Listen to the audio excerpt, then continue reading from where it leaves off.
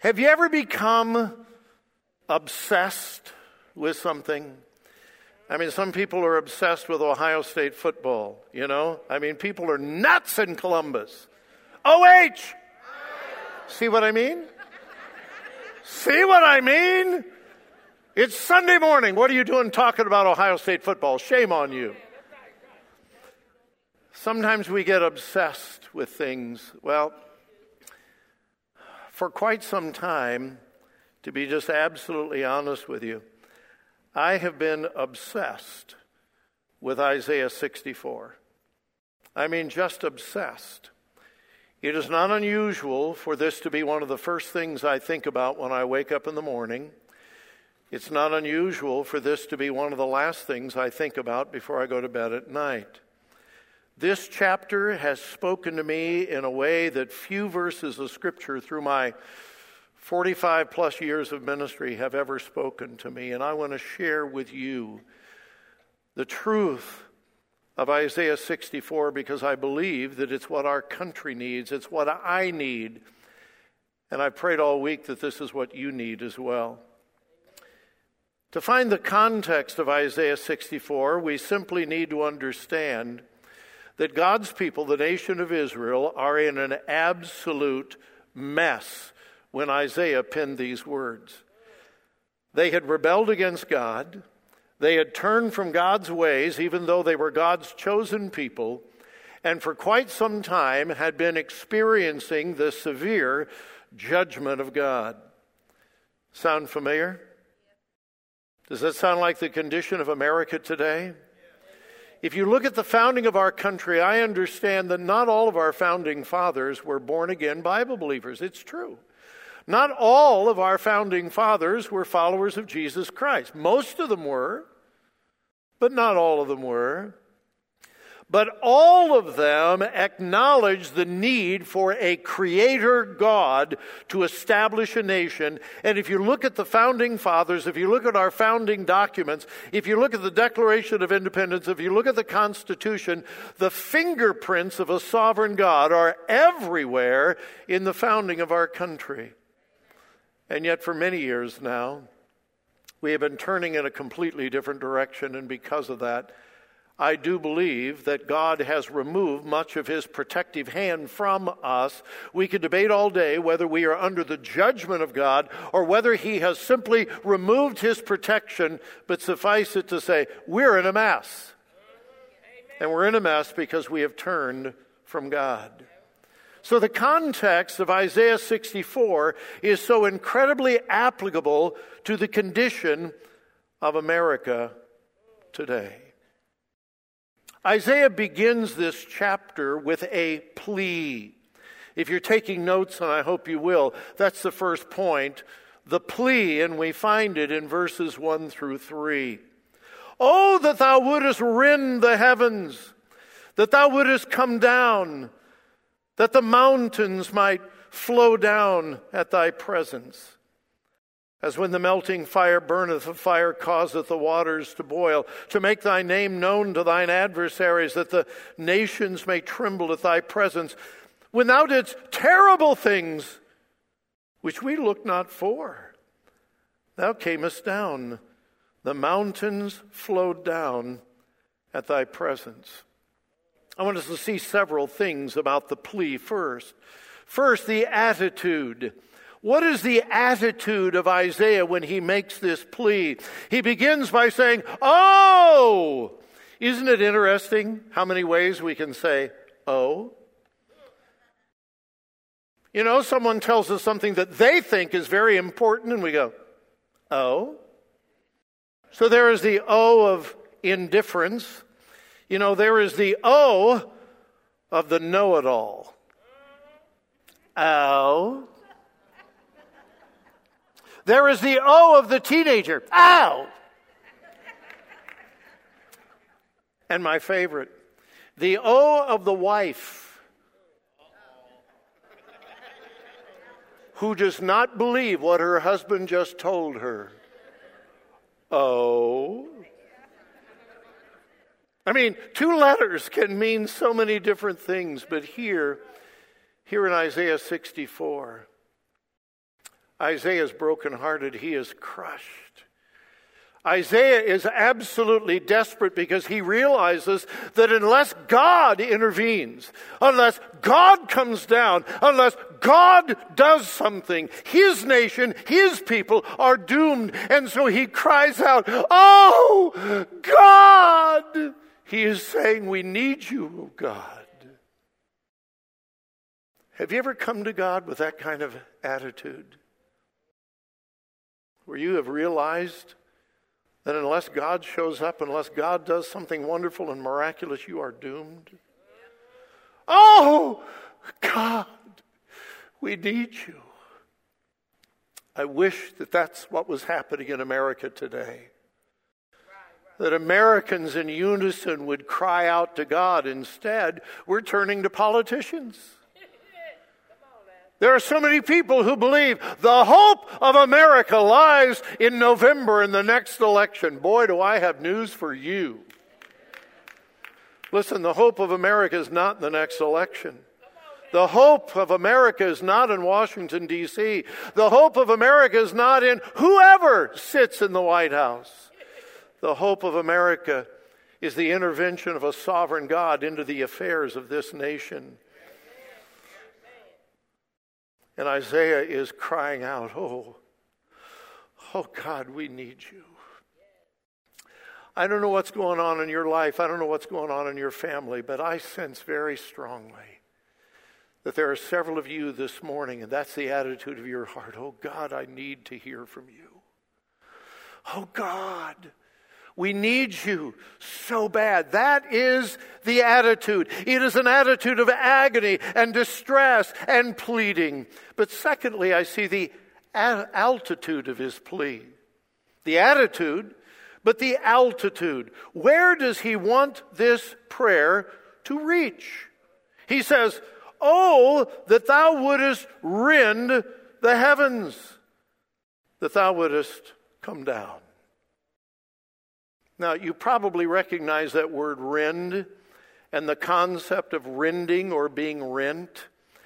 It's very familiar in the New Testament. You remember the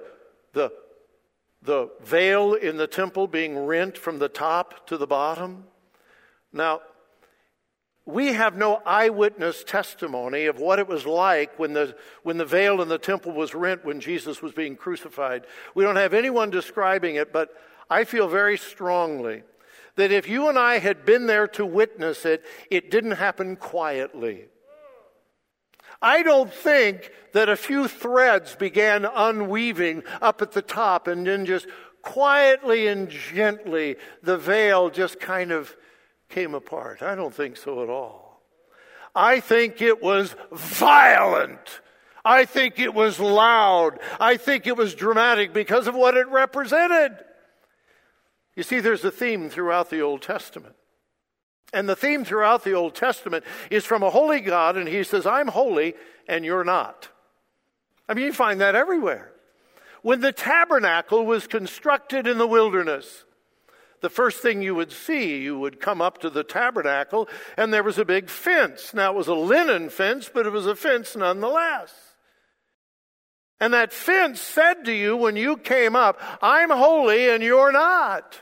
You can't come into the tabernacle unless you are one of my people." You had to be a Jew. Otherwise, you couldn't even enter. Now, if you were fortunate enough to be one of God's people, you could then enter into the tabernacle complex and you would see the laver and the altar and so forth. But the thing that would catch your attention was this large structure in the middle, and there was a door. On the other side of that door was the holy place where the golden or the golden candlestick and the showbread and the altar of incense was. And the door to that place said, "I'm holy and you're not. You cannot enter in unless you are one of the priests. You can't come in unless you're a priest because I'm holy and you're not." Now, if you were fortunate enough to be one of the priests, you could go through that door into the holy place, and there again you would see the table, the showbread, the golden candlestick, and so forth. But your attention would be immediately drawn to the veil. And on the other side of the veil was the Holy of Holies. And that veil communicated an important message.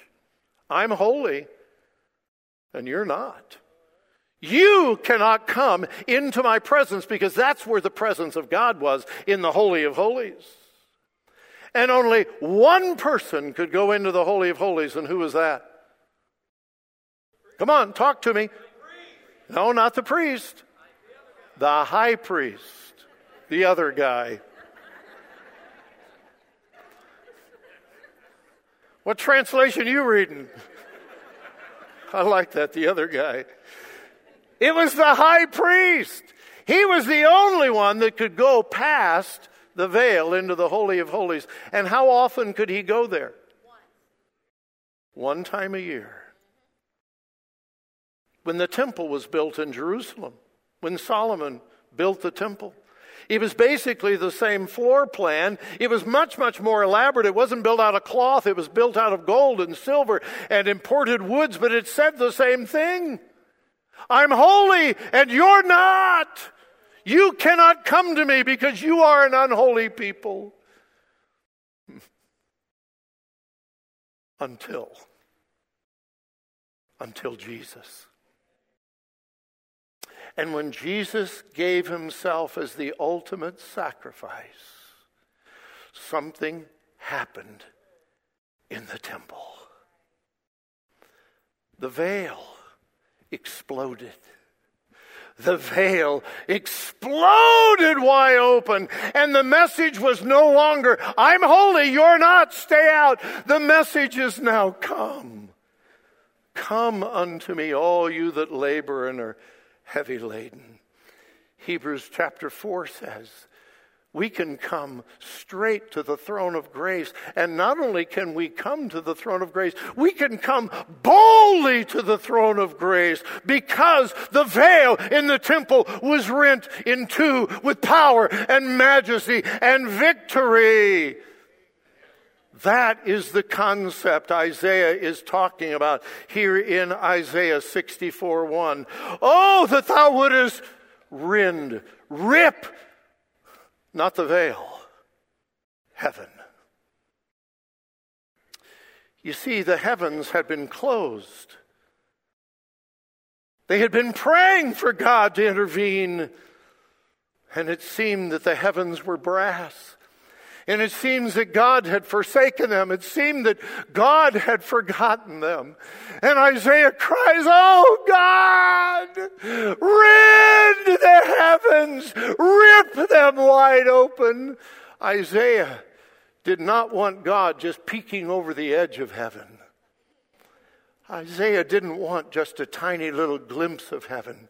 He didn't want just a tiny little bit of the power of God. He knew that they needed all of God, and they needed him now. And the only way that would happen is if the heavens were rent wide open. Now, why have I become obsessed with this chapter? Because that's what I want, folks. I've been preaching now for 50 years. The beginning of this summer, I celebrated my 50th anniversary of preaching. I began preaching in a Skid Row mission in downtown Los Angeles 50 years ago. I've been in full-time church ministry for over 45. And I want to stand here before you this morning, and I want to tell you, I don't want just some of God's power in my life and in my family. I want it all. I want to experience the power of God in my life and my ministry as I have never experienced it before. And I came across Isaiah 64, and as I read it, I thought, that's what I want! And so I've been praying now, every day, oh God, rip the heavens wide open. Rend the heavens. And I want you to come down. Is that what you want? Is that what you want for Fellowship Baptist Church? Rend the heavens and come down. You had 50-some kids accept Christ as Savior last week. That is awesome. But shouldn't that just be the beginning? He wanted his prayer to reach heaven. Oh God, rend the heavens. Verse 2 it says, and when the melting fire burneth, the fire causeth the waters to boil, to make thy name known to thine adversaries, that the nations may tremble at thy presence. That's what this church needs. That's what America needs. We need to hear from God. So the attitude of his plea, the altitude of his plea, but then the amplitude. What in the world does amplitude mean? We use it in radio a lot. It's a big fancy word, and it simply means greatness of size.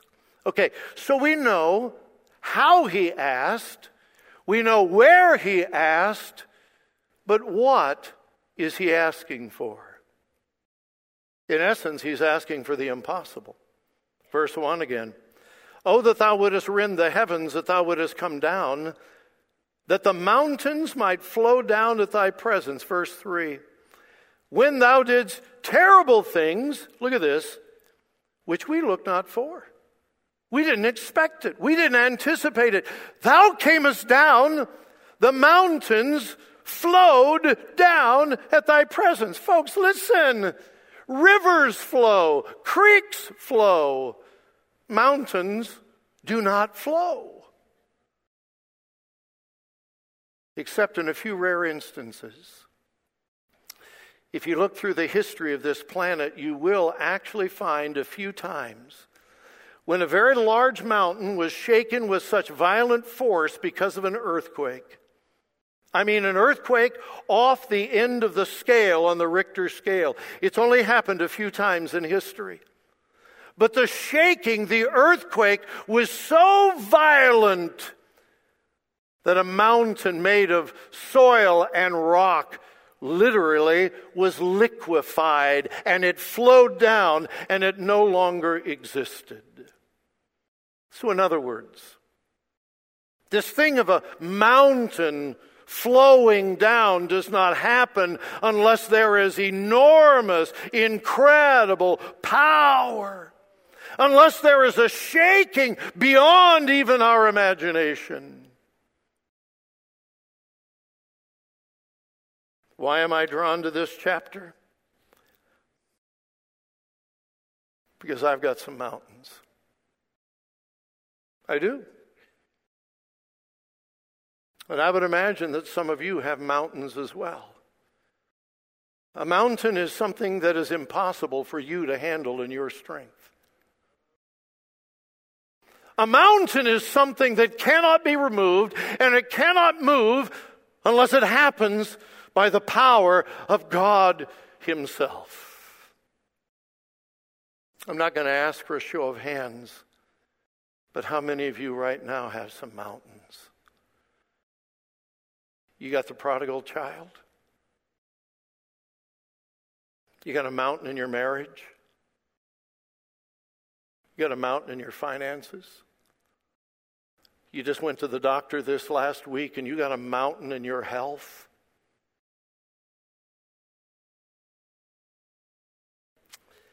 Here's what encourages me. It says in verses 1 through 3, or it implies that he had done it before. Look at verse 3. When thou didst terrible things which we looked not for. They didn't expect it.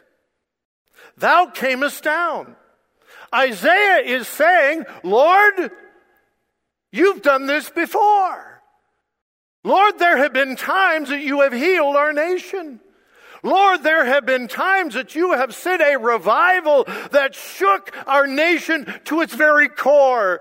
Lord, there have been times that the power of your Spirit came down with such force that as a nation we fell on our knees and we sensed and felt a shaking of your Holy Spirit, and mountains were liquefied and flowed away. And here's what Isaiah is saying. You did it before. You can do it again. And that's why I'm encouraged by Isaiah 64. You see, I've had mountains before. My family has had mountains before. About 25 years ago, my family was about as dysfunctional as a family could be, and I was trying to pastor in Westerville. My wife and I were on the verge of divorce. And then God came down.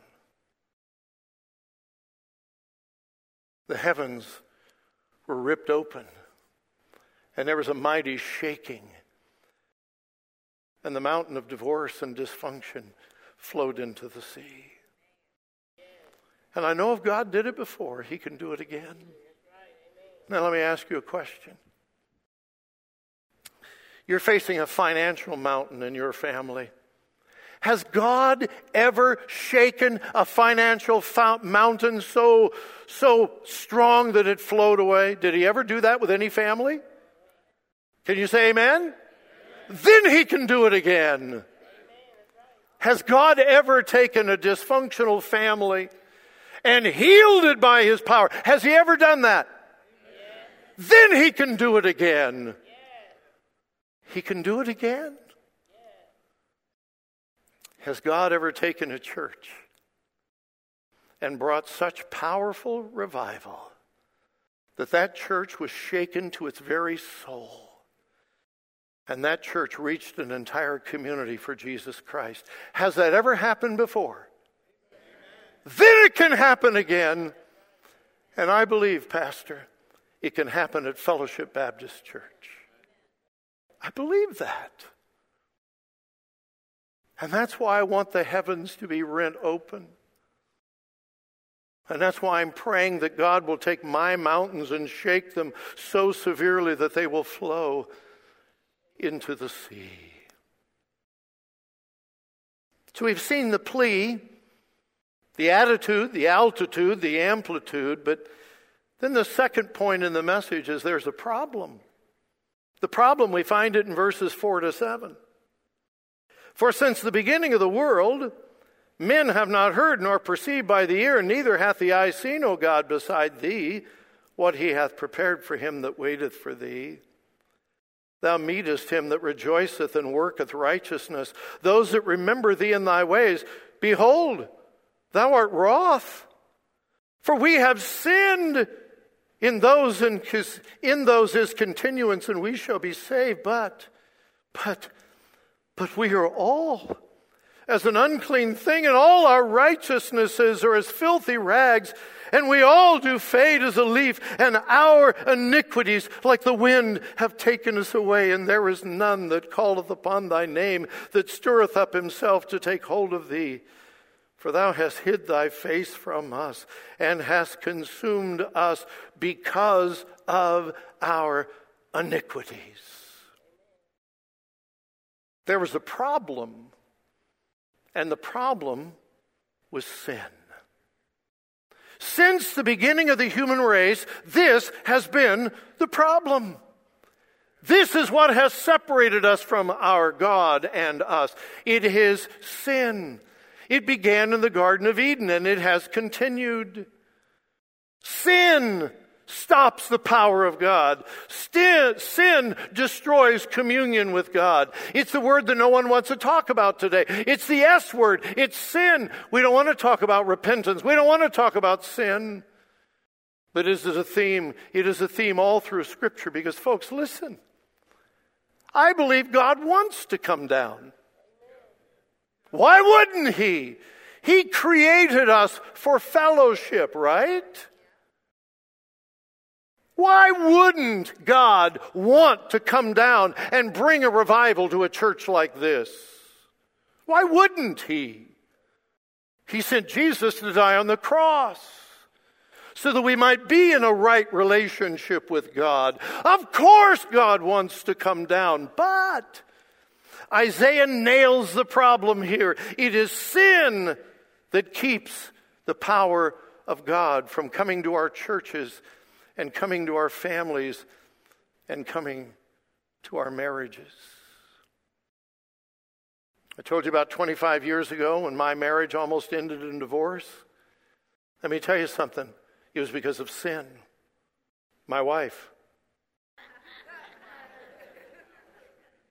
No, it was primarily my sin. I wasn't living in terrible, horrible evil. I wasn't hooked on pornography. I wasn't seeing another woman. I was just proud. And my pride almost destroyed my wife. I was proud of who I was. I was proud that I was a pastor. I was proud of my ministry. I was proud of my knowledge. I was proud about everything. And God had to come and crush me and break me and strip me of all my pride so that I would repent. And then healing began. We love to quote 2 Chronicles 7:14. In fact, I think I preached it here. If my people, which are called by my name, shall humble themselves and pray. It's interesting because when that was written, the nation of Israel was surrounded by a bunch of pagan, heathen people. And God kind of ignored all those pagans and those heathens. And he said, if my people, which are called by my name, shall humble themselves and seek my face and turn from their wicked ways, then will I hear from heaven and heal their land, and so forth. There was a problem in Israel, and the problem was sin. I told you that I want the heavens to be rent open for me. I want to know the power of God in a new, fresh way, more than I've ever experienced in my life. Then I must realize that every day I must ask God, oh God, reveal to me my flesh, reveal to me my pride, reveal to me my self-sufficiency. Oh God, reveal to me my sin. I must keep short accounts with God. And maybe this morning there is some sin that you've been holding on to, that you just can't let go of. You just refuse to repent of. And you blame it on your wife, you blame it on your husband, you blame it on your kids, you blame it on the circumstances. Well, it's just the way I was raised, it's just my personality, or any other 1,000 rationalizations of why we rationalize sin in our own life. Maybe it's not some sinful, horrible habit. Maybe it's an attitude. Maybe you struggle with bitterness. Maybe you struggle with jealousy and envy. Maybe you're envious of other people, their job, their position, or whatever. Maybe you're bitter against someone else in this church. Maybe someone has hurt you and harmed you, and you have refused to forgive them. And that sin is keeping the heavens from being rent and God coming down and shaking your mountains. That was the problem for the nation of Israel. It was sin. But then third, I see the promise. I see the promise. In verses 8 and 9, but now, O Lord, thou art our Father. Now to you and I, that's no big deal. You know, almost all the prayers in the New Testament begin with my Father, our Father. Jesus taught the disciples, pray like this, our Father. Hey, for us, that's not a big deal, but for the nation of Israel, that was a big deal. The Holy Spirit was not an internal resident in the Old Testament. The Holy Spirit would come, the Holy Spirit would go. And for Isaiah to realize that God was their Father was a powerful truth. But now, Lord, thou art our Father. We are the clay, and thou art potter. And we are all the work of thy hand. Be not wroth very sore, O Lord, neither remember iniquity forever. Behold, see, we beseech thee, we are all thy people. That's the promise. When we do repent, when we do humble ourselves, when we do plead with God to come down, he does. When we ask God to forgive us, he does. 1 John 1:9, if we confess our sins, he is faithful and just to forgive us our sins and to cleanse us from all unrighteousness. That is the promise. I believe that God wants to pour out his power, but he is waiting for us. And here's the last point, the predicament. This chapter does not end the way that I would have written it. All right? Look at verses 10 to 12. We see the predicament. Thy holy cities are a wilderness. Zion is a wilderness. Jerusalem a desolation. I mean, not only were they in a spiritual mess, they were in a physical mess. The city of Jerusalem was in ruins. They had been overrun by their enemies. And Isaiah looks around and says, thy holy cities are a wilderness. Zion is a wilderness. Jerusalem a desolation. Our holy and our beautiful house where our fathers praised thee is burned up with fire. That was the temple. And all our pleasant things are laid waste. And look how the chapter ends. Wilt thou refrain thyself for these things, O Lord? Wilt thou hold thy peace and afflict us very sore? And it ends with a question mark. What a strange way to end this chapter. That's not the way I would have written it. Let me tell you how I would have written it. I would have ended the chapter, and the children of Israel repented of their sins. God came down. They had a revival, and they all lived. Come on, and they all lived. That's how I would have ended the chapter. Wouldn't that be great?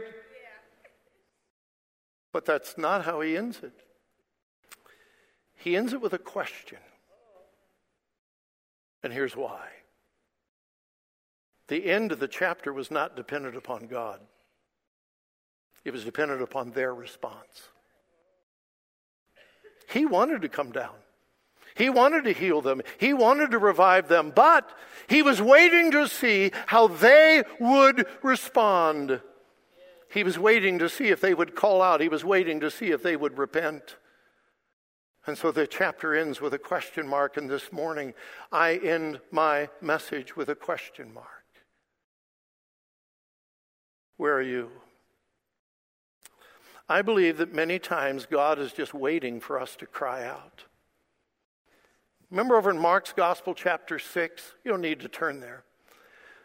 But it was one of the stories of the disciples out in the middle of the Sea of Galilee, and the big storm comes up, and they're rowing like crazy, and they're bailing out the water, and they just know they're going to die. They're out there, we're all going to die. And they're rowing like crazy. And that's the time when Jesus comes walking to them on the water. Remember that? And this is really weird. It says, and he would have passed by. Say what? He comes walking to them on the water. They think they're going to die. They think they're going to sink and drown. And Jesus comes walking, and it says, and he would have passed by. He was going to just keep right on walking by the boat until they cried out. You see, before that, they were trying to save themselves. They were rowing like crazy. Some of those were seasoned sailors, and they were saying, we can do it, it's tough, it's really tough, but we can do it, until they realized they couldn't do it, and they were going to die. And they saw the master walking, and they cried out to him, and that's all he was waiting for. He was waiting for them to cry, and he comes, and he touches the boat, and the storm ceases. Remember in Luke chapter 24, the road to Emmaus? Those two disciples, we know the name of one, but we don't know the name of the other one. They are confused. Some of the disciples said that they had seen Jesus. The women had said they had seen Jesus after the resurrection, but they didn't know what to believe, and they said, let's take a walk. And so they hike over to Emmaus, which is about 7.5 miles from Jerusalem. And they're walking along, and all of a sudden Jesus joins them. And they don't know who he is. And it's hysterical. It really is. Because they're really troubled, and Jesus says, hey, what's the problem? And they say, what's the problem? What? Haven't you heard what happened in Jerusalem? They're talking about Jesus. And Jesus says, oh, something happened in Jerusalem? Seriously, go home and read it. It's in Luke 24. And Jesus preaches to them as they're walking on the way to Emmaus. And he goes from the Old Testament through the entire Old Testament. He shares himself. He reveals himself through the entire Old Testament. And they still don't know who he is. And they finally get to where they were going. And they were going to turn into an inn to stay and to eat. And the Word of God says in Luke 24, and Jesus would have kept going. He would have just kept walking and lived from there. They still didn't even know who he was until those two disciples says, no, wait. No, we want to hear more. Please don't leave. Please come, eat with us. Come. They cried out to him. And he turned in to them. And as they broke bread, he revealed himself to them. He was waiting for them to cry out. I'm out of time, but there are several other illustrations in the New Testament as well. When Jesus was just waiting for someone to cry out. It's what he was waiting for the nation of Israel. He wanted to come down. He wanted to rend the heavens. But the chapter ends with a question. He was waiting to see if they would cry out. Maybe you've been trying to do it yourself. You've been trying to handle the family issues in your own strength, your own wisdom.